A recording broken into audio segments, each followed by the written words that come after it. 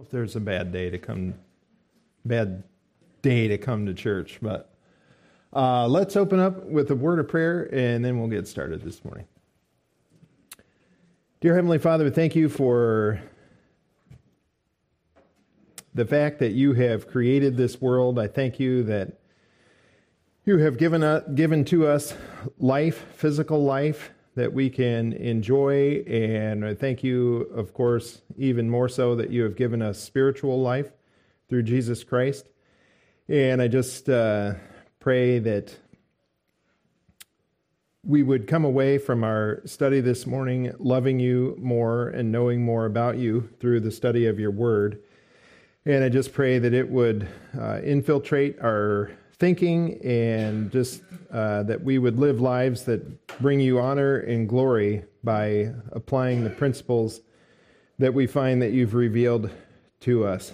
I pray that especially that you would give us strength and endurance in these times in which we are living, and that we would stay faithful and true to your word, that we would understand that we have in the past, there's such as Hebrews says, a great cloud of witnesses who have gone before us, who have lived in times that are easily as difficult, if not more so, than what we are living in now. And I just pray that we would take strength from their commitment to you, and that we would apply those things to our own lives. I thank you for the book of Proverbs and the incredible wisdom that is given there, and we just pray that it would edify us this morning. We ask in Jesus' name.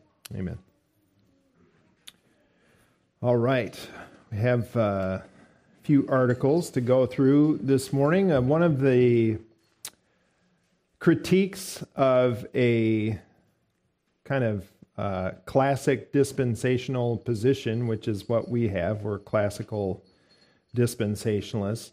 One of the attributes of a classical, or, well, I guess it's not a requirement, but a requirement of a consistent literal interpretation of the Bible is that you believe that there is a future Babylon in a place called Babylon that will be the center of the world in the coming tribulation. At least the second half of the tribulation is kind of going to be the world headquarters, according to what we learn in Revelation.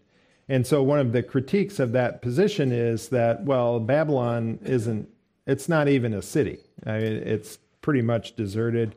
Okay, Saddam Hussein wanted to rebuild parts of that, but he's not around anymore, obviously, and yeah, it's just not going to happen. It's got to be something else. It's either got to be Rome, or it's got to be Mecca or something. There's a number of different viewpoints on what it could be other than a literal Babylon. Well, the fact of the matter is that in today's world, cities can be constructed very quickly and rise to very high levels of prominence. And Dubai is one example of that. And here is another example that we have in the news today. This is an article from July 26th of 2022. So it's old news. It's a few months old now. Headline is a 105-mile-long city will snake through the Saudi desert. Is that a good idea? And this is just kind of introductory to what this city is. Well, the article says, a tall and narrow stripe of a city, more than 105 miles long, teeming with 9 million residents and running entirely on renewable energy. That's the vision of Saudi Arabia's leaders have for the Line. That's what it's being called, the Line. Part of a giga project that will reshape the kingdom's northwest. Newly revealed design concepts show a futuristic walled city. The entire city exists within these walls. That's a pretty decent rendition of what they have in mind there. Its open interior is enclosed on both sides by a mirrored facade. In other words, you go into this thing and you're in it. It's kind of odd city. Stretching from the Red Sea eastward toward the desert and into a mountain range. New stats and designs revealed on Monday, back in July, include it will be only 200 meters wide, so that's about not even a quarter of a mile, 220 yards, half of a quarter mile. It will rise 500 meters above sea level, higher than the Empire State Building. Residents will be able to run errands with a 5-minute walk. Won't that be nice? There will be no cars or roads. High-speed rail will carry people from end to end in 20 minutes. It will cost hundreds of billions of dollars to build. Construction has already begun, and Saudi projections call for 1.5 million people to live in the line by 2030. The unconventional megacity is part of the government's ambitious NEOM development project. That's another name you might hear for this city, NEOM, N-E-O-M, which released conceptual videos showing the city's high walls enclosing trees, gardens, and other plant life, nestling communities among work and recreational structures. So the Saudis came up with this idea to make a city in the middle of the desert, and it's going to have that kind of mirrored walls. You'll live inside of these mirrored walls, 220 yards wide. I mean, that is from here to just past the other side of the library back here, probably. I mean, that's very narrow. And 9 million people are supposed to live in this thing, but it is. So it's very narrow, but it's very long, 105 miles. That's further than from here to Detroit, and higher than the Empire State Building the entire way. So it's quite a project. They're actually thinking of doing this in 3 different areas. They're going to build a city that is on the water, also by the Red Sea, and they also plan on making one in the mountains in Saudi Arabia so that you can go skiing if you're one of the privileged residents of the line. So that's sort of interesting. And they plan on having 1.5 million people living inside of this thing in 7 years from now. And so that ought to get our attention that, yeah, in fact, you can build an entire city easily inside of a decade. That's not a problem at all. From scratch, that's what this is. It's in the middle of the desert. Oh, interestingly, here's another article. This is from the Gulf Insider. I think the one that's on the screen here is from the Arab News, but it's exactly the same article. This one is just from a couple of weeks ago. NEOM's the line to go live fully on AI, artificial intelligence. The line, the flagship development in Saudi Arabia's $500 billion megacity project, NEOM, will make use of artificial intelligence technology to the fullest, according to its CEO, Nadim Al-Nassar. While talking at the Global AI Summit on September 13th in Riyadh, Al-Nassar noted that the strategic works and the planning phase of NEOM were successful, and execution is progressing steadily. They are already building this thing. After finishing the strategies, we moved to the planning year. Converting strategy to planning was not an easy job. That was during the end of 2021. In 2022, we call it the execution mission. Now we have the strategy, the plan, and we have the talents and leadership to execute, said Al-Nassar.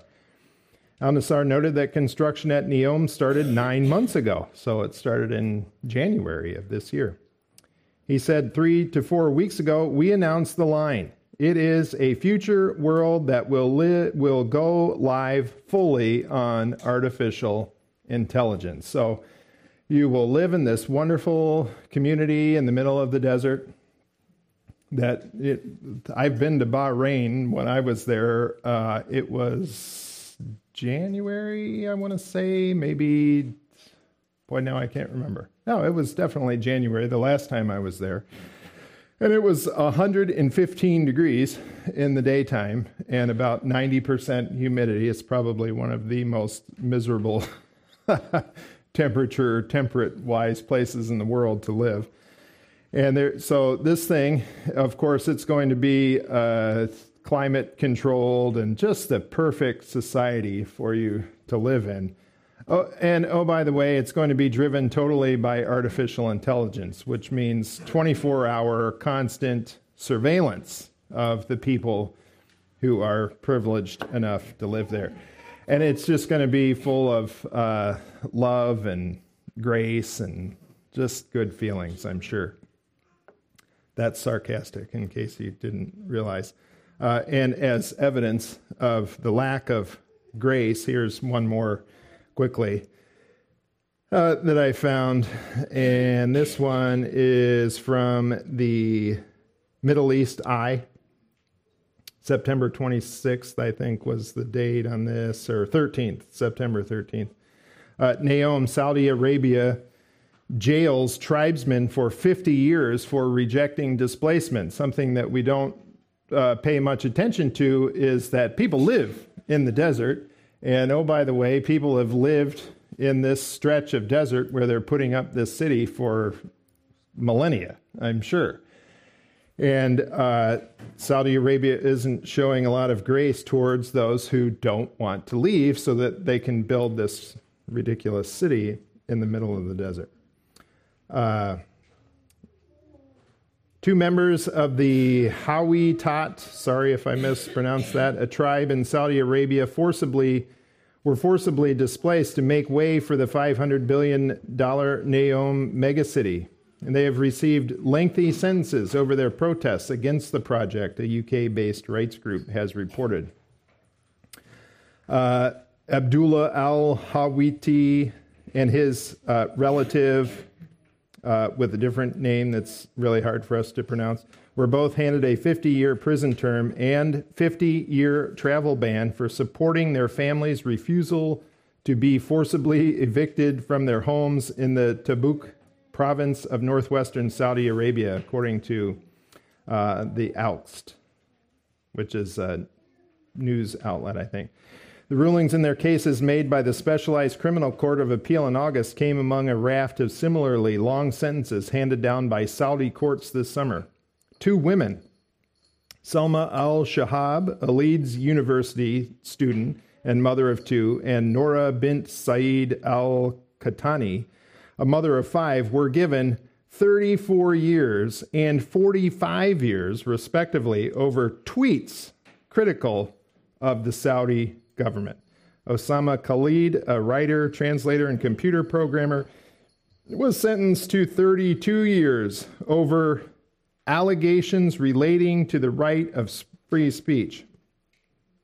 Unverified reports have suggested a Saudi court also recently sentenced a third member to the Hawitat tribe to a lengthy sentence. So in order to build their city, they're having to quelch any protest against it and imprison people for 50 years for tweets that go against their plan. This is the world in which we are living.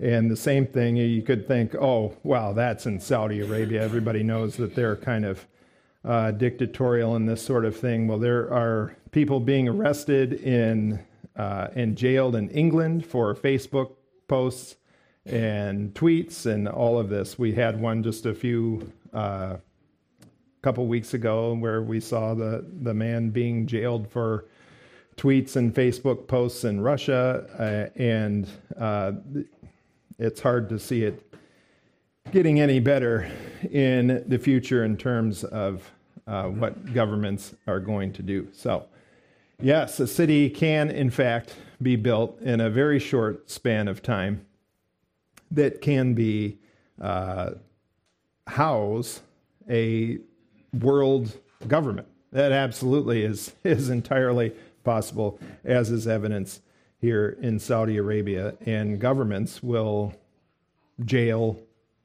Later in that article, it talks about protesters being killed. They will jail, kill, whatever, evict, get rid of anybody who stands in their way.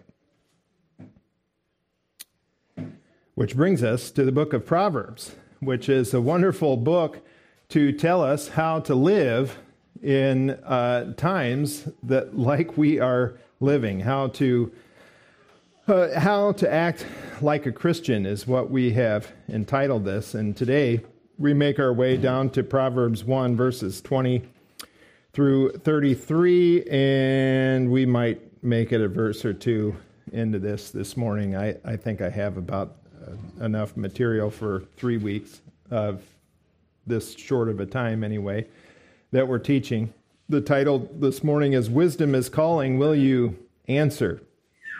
And just like the rest of the book of Proverbs, it's very concerned with that middle phase of our salvation. It's not telling us how to gain eternal life. It's not telling us about our future life with God. It's telling us about our daily lives with God and how to live in a way where we are delivered from the power of sin in our lives. And as Christians, we'll even see a little bit of application here as we make our way through this passage of how we are able to do that. We're able to do that through the power of the Holy Spirit that we receive when we trust in Christ.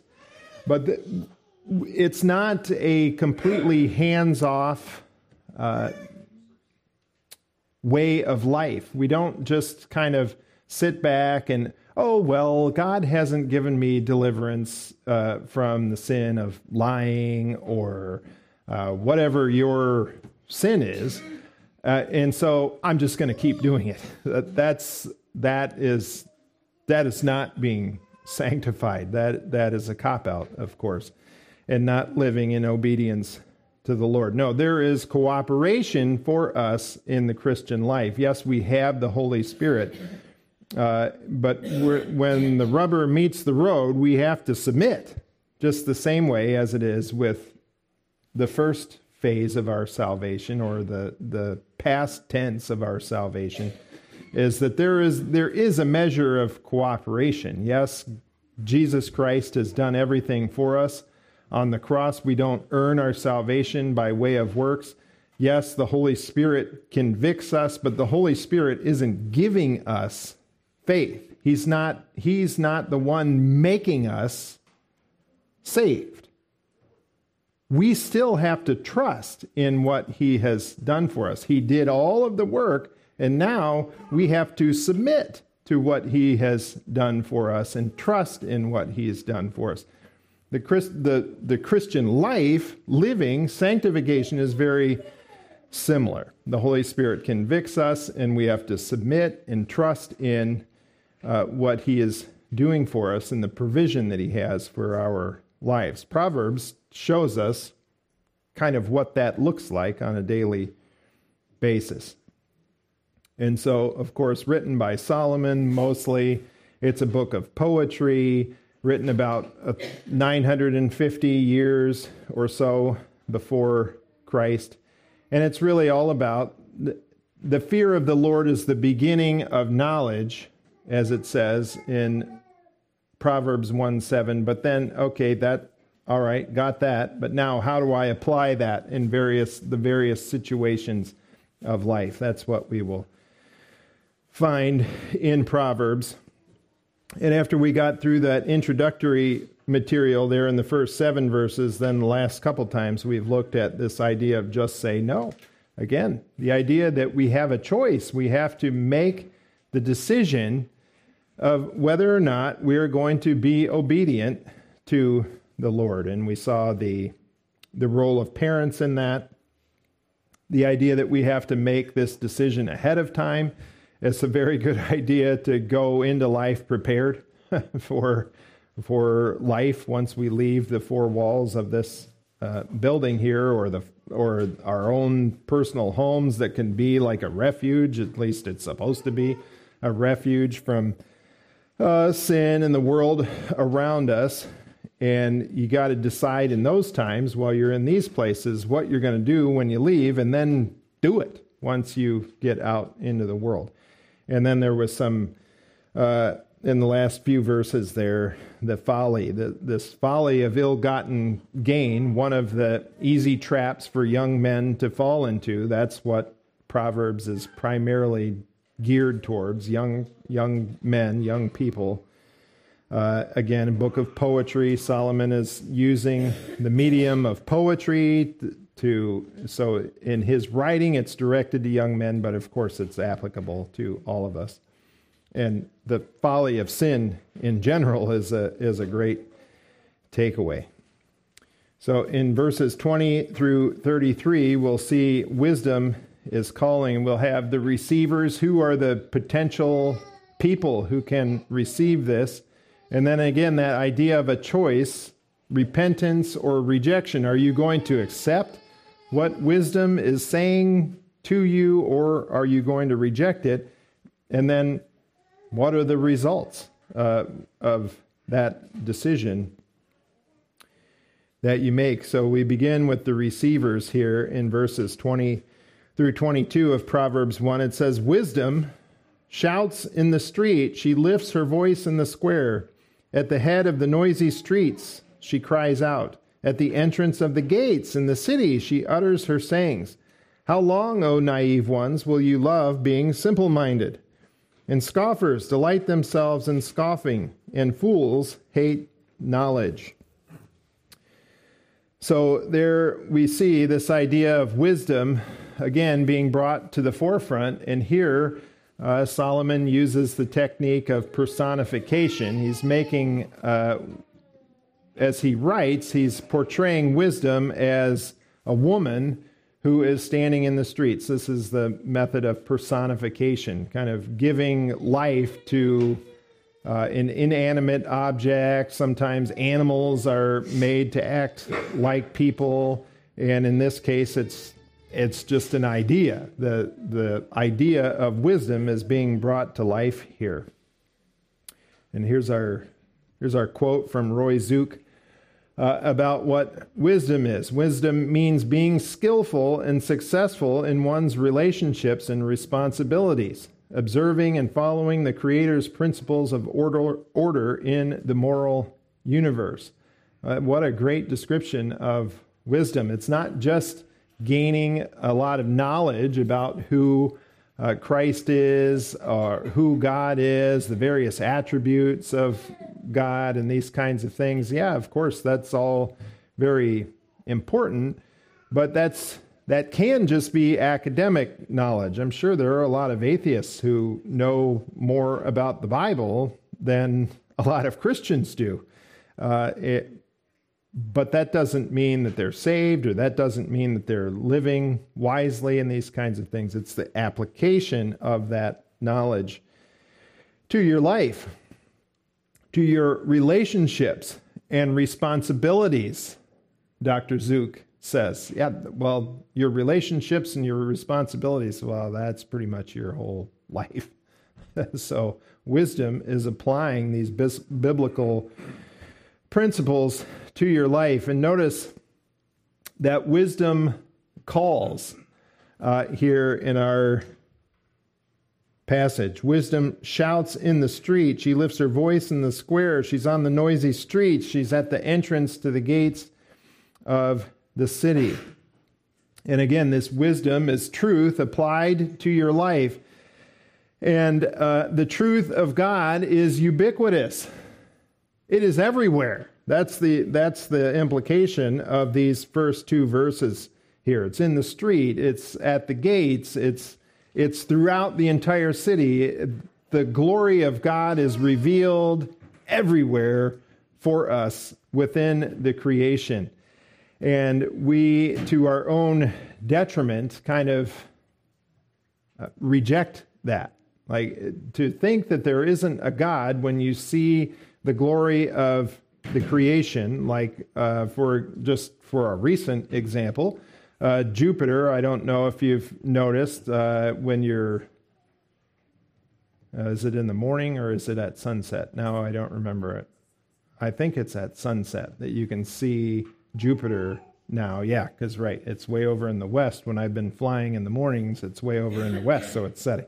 So At any rate, Jupiter is very close to the Earth right now, like very close. If you have a decent set of binoculars and you can hold them steady, you can see Jupiter in the sky. It doesn't just look like a star, it looks like the pictures of Jupiter. And if you have even more powerful magnification, but not necessarily a telescope, you can see the moons around Jupiter. And so it's this creation, the fact that people think that, it just happened. It's just chance. And this is just, isn't it amazing? Isn't chance amazing? That's sort of ridiculous. God created this world, and he is crying out throughout all of creation that he exists. And we reject this to our own detriment, as Paul says in Romans chapter 1, verse 18, "For the wrath of God is revealed from heaven against all ungodliness and unrighteousness of men who suppress the truth in unrighteousness." Suppressing the fact that God created this universe is very foolish indeed. And Paul calls out that the wrath of God is revealed against this kind of thinking. Because, and he says, because that which is known about God is evident within them. Everybody knows this. Everybody knows that there has to be something beyond just this existence. I saw, I think Joe sent me a video of Wernher von Braun, a German rocket scientist, basically explaining that it's ridiculous to not think that there is life after death, because there's no such thing as material just disappearing. And man is the highest, obviously. Everybody would have to admit that man is the highest part of creation. So it makes no sense that we would just die and then that would be it. Because that doesn't happen anywhere else in nature. Paul goes on, he says, "For since the creation of the world, his invisible attributes, his eternal power and divine nature have been clearly seen, being understood through what has been made, so that they are without excuse." We are without excuse when we look around in this world if we are denying that there is a God. It is so obvious. And wisdom here is very similar. Wisdom, acting wisely, is evident within us. That's why we get nervous when we do something wrong, if you actually still have a conscience. Anyway, you don't have a settled feeling when you're doing something wrong. God put that inside of you. We all have that, unless we have some sort of mental deficiency or some sort of mental problem. And so wisdom is calling out here. So one of the questions, before we even get too much further into this, the question comes up of, well, when I read this, it seems like wisdom is God. Is that exactly an accurate way to look at this? Is this God literally calling out to us in the streets? And I think that is a little bit off track. It's not completely out in left field. Some scholars will say that Solomon is writing here about God. But I think it's more accurate to say that it is representative of God's truth, and the application of truth calling out in the streets. And when the dividing line between God and truth is very narrow, and sometimes it's so narrow that it's kind of like blurred, like, well, God is truth. The Word of God is truth. Jesus Christ is truth. So yes, there is a meshing together, which is one of these kind of deep philosophical concepts that might be too heavy for Sunday morning before we've had our too much coffee or something. But at any rate, yeah, so is this speaking of God? Kind of. in a way, because God is truth. Jesus Christ is truth. And he does call out to us in creation, in his word, of course, through other believers, of course, he calls out to us, and even our own hearts. The eternity is in our hearts, according to the scriptures.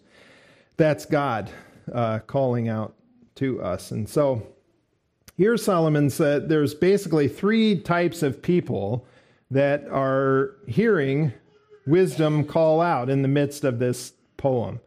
And that doesn't mean that everybody fits into one of these categories, but it's just kind of three broad categories of people, three reactions to wisdom calling out. And most of these, if not all of them, are negative. So three ways to negatively react to God and God's wisdom.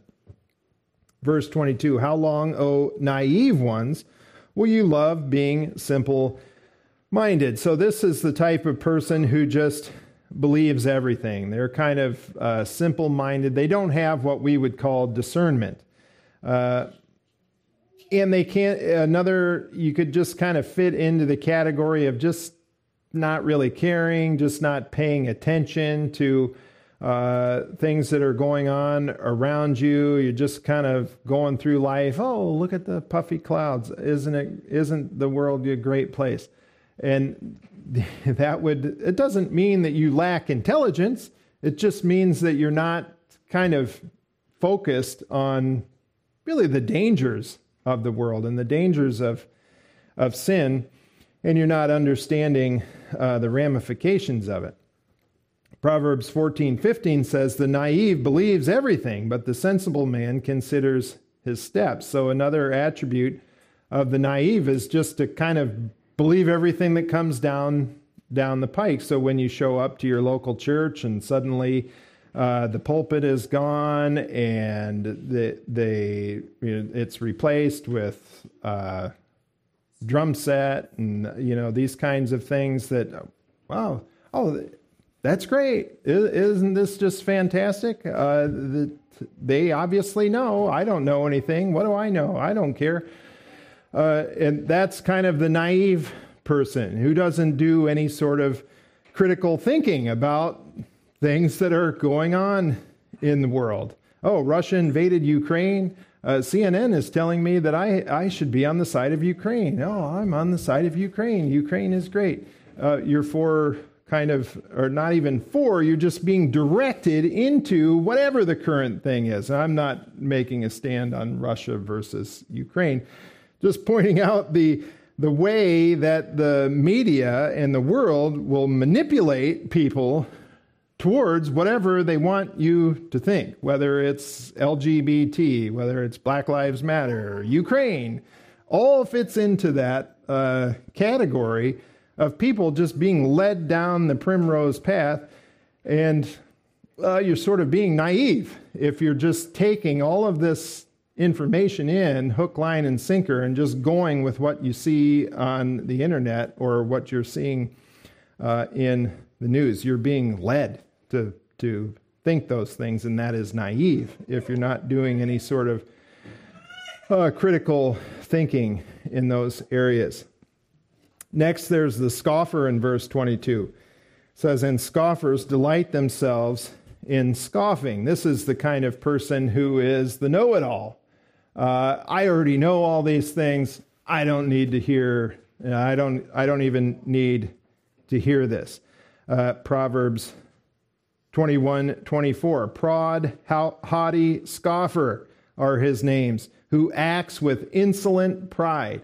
So this idea of just scoffing at wisdom, scoffing at the truth of God, and thinking that I know best how to live my life. I don't need anybody telling me. I don't need my parents telling me how to live. I certainly don't need a pastor telling me what to do and how to live. I know what's best for me. I don't need this Bible. I don't need God. I can do it on my own. That is the definition of the scoffer, this kind of person who is out there. That is a possible reaction to the wisdom of God. And these people this kind of attitude will be prevalent in the end times. And I think we see that if we're willing to look around in the world. 2 Peter 3:3, Peter says, "Know this first of all." Know this first of all, he says. I love it when the Bible gives us clues about things that we should pay attention to, like phrases like, "Know this first of all. In the last days, mockers will come with their mocking, following after their own lusts." And he goes on to say, talking about the second coming of Christ, we don't have to worry about that. People have been saying that Jesus is coming again at any moment for 2,000 years now. Come on. Let's just go. Let's just enjoy the ride. Let's follow after our own lusts rather than listening to wisdom, listening to truth, and applying it to our lives. That is the scoffer. I don't really even need God. I have all the answers myself. And then finally, there is the fool. And fools hate knowledge. Now, again, none of these positions, very, very, very intellectually intelligent people can fall into any one of these categories. Just because you're naive doesn't mean you're dumb. And just because you're foolish certainly doesn't mean that you lack intelligence. None of these have anything to do with our intellect or our IQ, or the grades we get in school, or anything along those lines. You can fall into one of these categories, whatever your intelligence is. But they hate knowledge. They hate knowledge from God, would be a good way to put that. And there are a myriad of atheists who fit into this category, like maybe even all of them. Maybe you can fit into more than one category at a time, which I think is true. You can be foolish in some areas. You could be a scoffer when it comes to eternal life and these kinds of things. You could definitely be a scoffer. I think that's a pretty common area to be a scoffer. Oh, okay, well, prove that there's eternal life. Prove that there's life after death. I don't buy it. I know better. I know better than what the Bible says. I know better than what the creator of the universe says. Kind of dangerous. They're kind of both, scoffing and foolish. And you can just be naive and not think about these kinds of things. I just don't want to think about the fact that we've been printing trillions of dollars and everything is great. I still have my paycheck. It's all going to be great. It's all fine. That's a naive way of looking at things. But the foolish are definitely humanistic. They're definitely trusting in themselves more than they are trusting in God. And that goes right along again with Romans chapter 1, where we see the foolish described in detail here. This idea of rejecting God, rejecting the creation of God, and the implications that come along with that is very foolish. Paul says, Romans 1:21, "For even though they knew God, they did not honor him as God or give thanks, but they became futile in their speculations, and their foolish heart was darkened. Professing to be wise, they became fools, and exchanged the glory of the incorruptible God for an image in the form of corruptible man, and of birds and four-footed animals and crawling creatures." And then that passage goes on to say how this just leads to just complete debauchery. And that is exactly where we find ourselves in this world in which we are living today. This country in which we are living today. We fit very nicely into that final category of being foolish. Just hating knowledge, hating wisdom from the Bible. We could even know that it's there. And I used to believe that stuff when I was in high school, but now, I'm so much more mature now. And you're living in complete debauchery. That's a very good proof of the truth that we see here in the book of Proverbs when it talks about who the foolish are and what the result of that in Romans we see in those following verses 24 and on. What happens when we hate knowledge, we reject the truth, it invariably leads to a life that is not glorifying to the Lord. And so unless we are naive in our thinking as a Christian today, we have to understand that even as a believer, you can fall into any one of these categories, all three of these categories at various times in your life. And in fact, if you're living in sin, you are. You are living as one of those categories. You're scoffing at God. If you are living in this kind of sin, it's all fine. I know what the result of this is going to be. Or you're just naive. You're not paying attention to the sin that is around you. Or you're just acting in outright rebellion to God as the fool does. So, although this is directed essentially towards unbelievers, in a lot of ways, it's actually directed towards believers. That's what Paul or Solomon is writing about. Verse 8, "Hear, my son, your father's instruction." So may the Lord help us to not be naive in this world. May he help us to not scoff at him and the truth that is in his word. Think that we know more than he does about eternal life and eternal things. And especially help us to not hate the knowledge that he is revealed to us in his word. So we did make it through half of what I wanted to talk about in the first part, and we'll get to the rest next time. So with that, let's go to the Lord in prayer. Dear Heavenly Father, we thank you for your word. We thank you for the truth that is so evident in the world around us, and may we as believers in you be faithful to the truth. I thank you for Jesus Christ and the salvation he made possible for us on the cross. I thank you that he is standing at your right hand now as our intercessor, which means that we can go to him and ask for forgiveness for our sins when we do fall short of your standard, when we do scoff at the truth, when we are naive of the truth, or we're just hating the truth. I just thank you that we can have forgiveness for that, and that you will certainly forgive us because you are righteous and just. And I pray, Lord, that you would go with us in these days to come. Help us to be wise in how we live our lives. We pray in Jesus' name. Amen.